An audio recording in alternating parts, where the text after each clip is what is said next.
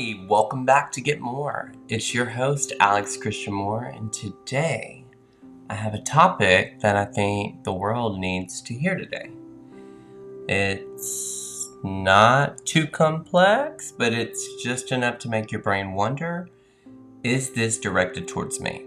And I got some good news. If it is directed towards you and anybody pops up into your head, I'm going to provide the solution to what you'll be thinking about. So just bear with me, okay? But today's episode, I want it to be about love, light, positivity, and sometimes I think a part of that is forgiveness. So forgiveness is what we're talking about today. I think forgiveness has always felt so against everything that I've ever stood for.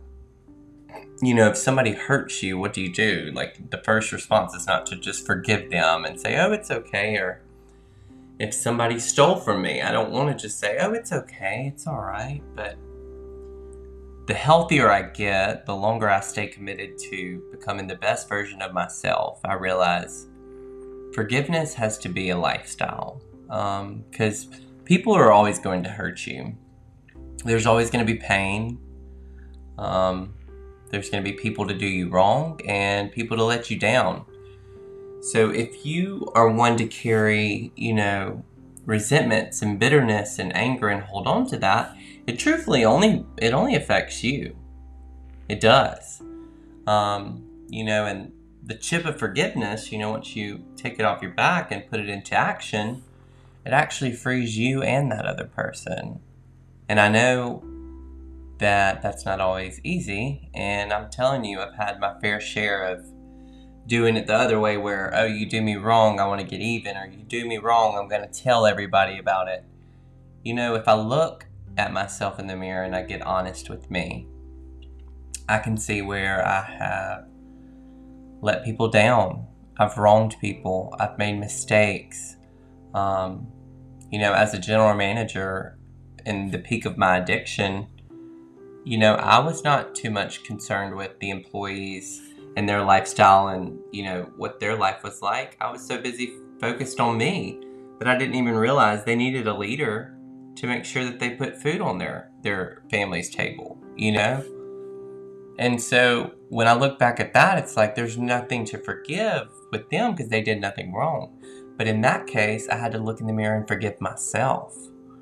Because we don't always show up the right way. We don't always show up in our best manner. I know all of us want to be received well and we want to look our best, but that's not reality. Who are you up under all of that? Who are you under the idea of perfection? And if you get honest with yourself, like I have, I think you'll find you might have wronged people, 10 years ago, 5 years ago, 2 months ago, hell, yesterday.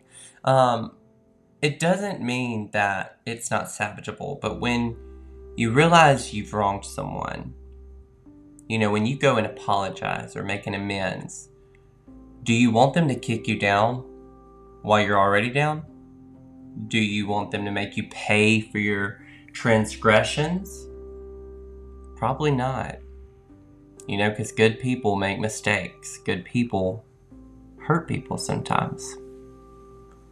And so forgiveness is something that I believe that all of us should be practicing, especially with the state of the world right now. I'm not getting into all of it, but when I deal personally, and I can only speak from personal experience, when somebody does me wrong now, and you can agree with it or not, I choose to pray for them. And I'm not saying the kind of malicious prayer of like, oh, I hope the brakes go out on the interstate. No, none of that. No, I genuinely pray.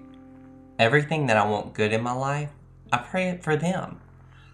Because I don't want to lose my peace of mind at the expense of holding on to a heavy anger or a heavy resentment. I don't have that luxury today.